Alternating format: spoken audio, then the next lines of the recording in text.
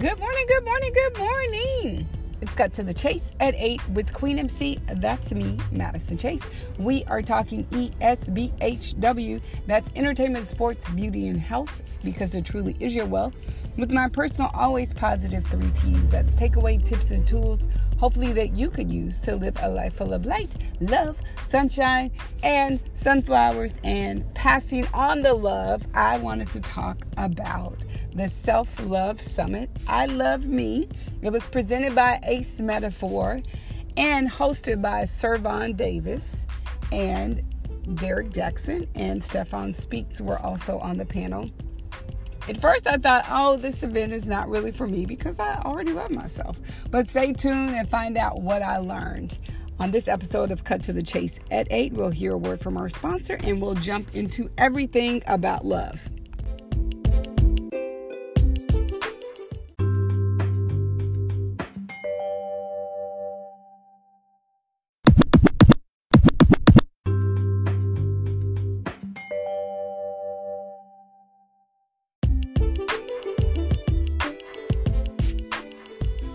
Okay, now that we heard a word from our sponsor, let's jump right into everything love, everything self-love. So I had to talk about how I was invited to this event. My girlfriend, Bailey Brown, sends me a text and she was like, "Hey, Madison, do you want to go to this thing?" And I was like, yeah, I want to go. But the ticket prices were relatively, like going to a Beyonce concert.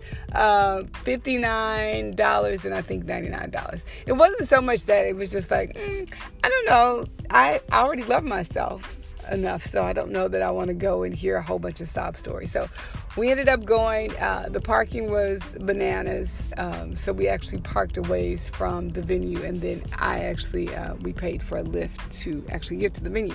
So we go to the venue, and I see a bunch of women. I thought it was going to be mostly African American women, just because the host was African American. Most of the panelists, Derek Jackson, Stefan Speaks, and Servon Davis, who did a really incredible job of hosting and kind of, a lot of times when people ask questions, you either get nervous and so you end up rambling and there's not really a question. Sometimes the questions are, like, I like you, or I think you're cute. Do you think I'm cute? So I'm single, you single, we should mingle.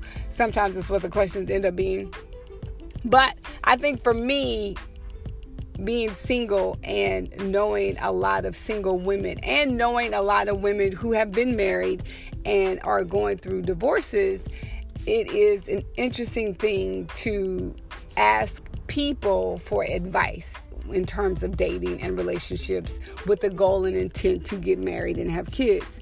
And so I think oftentimes as women, we get our advice from other women who are married, who we think, they've been married for, 10 plus years or 20 plus years. And sometimes the women that we seek advice from, they were dating when it was rotary phones. Like, there was not even text message or cell phones when these women that are trying to give you advice started dating. So that's the first person we get advice from.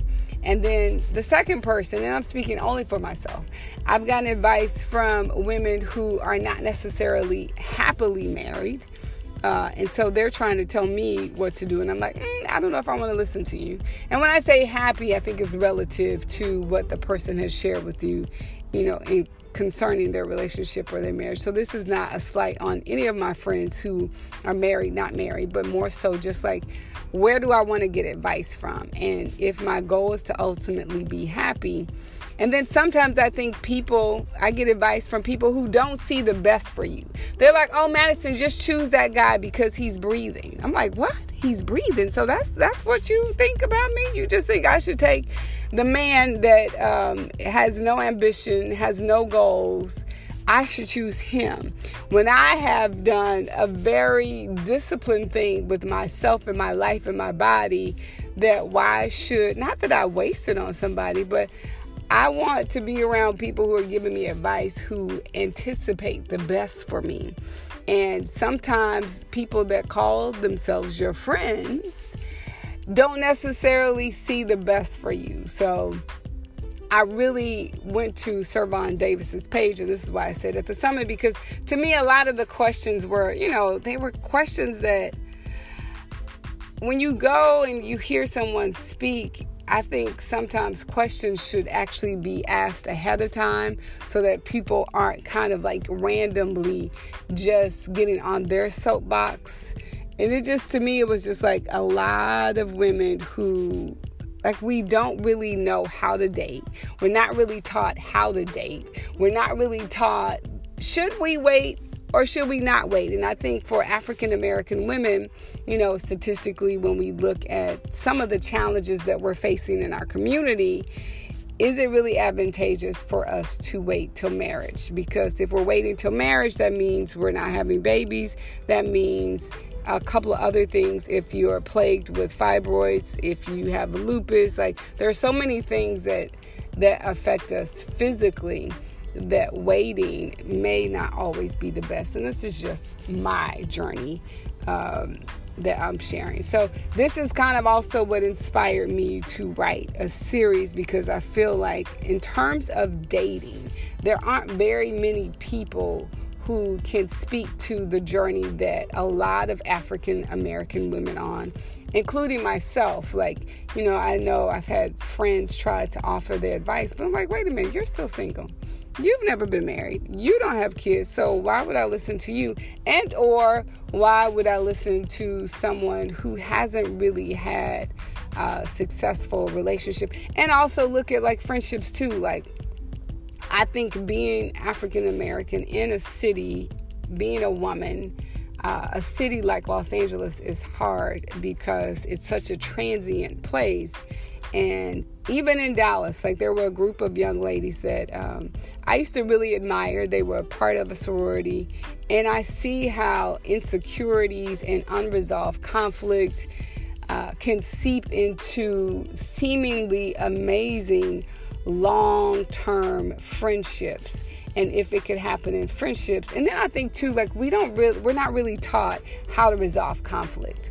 And resolving conflict, part of resolving conflict is communicating. And if we're doing most of our communication via text, then you can't hear the inflection behind my voice. And or I think time really tells if someone loves you in action and in words. And so for me, the thing that I got out of the Self-Love Summit was essentially me looking on Servon Davis's page and like, oh, wow.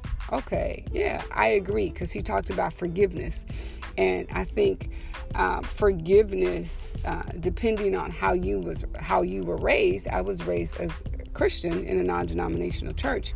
I am the kind of person, I will forgive you, but I will also not allow you in my personal space to do what you did to me again. So thanks for listening. It's Cut to the Chase at 8 with Queen MC. That's me, Madison Chase.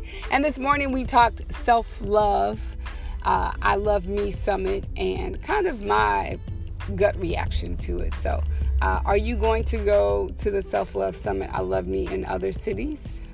Would love to hear your feedback and your thoughts. So thanks for listening. It's Cut to the Chase at 8. And please leave a comment and subscribe and let me know your thoughts and what subjects you want to talk about.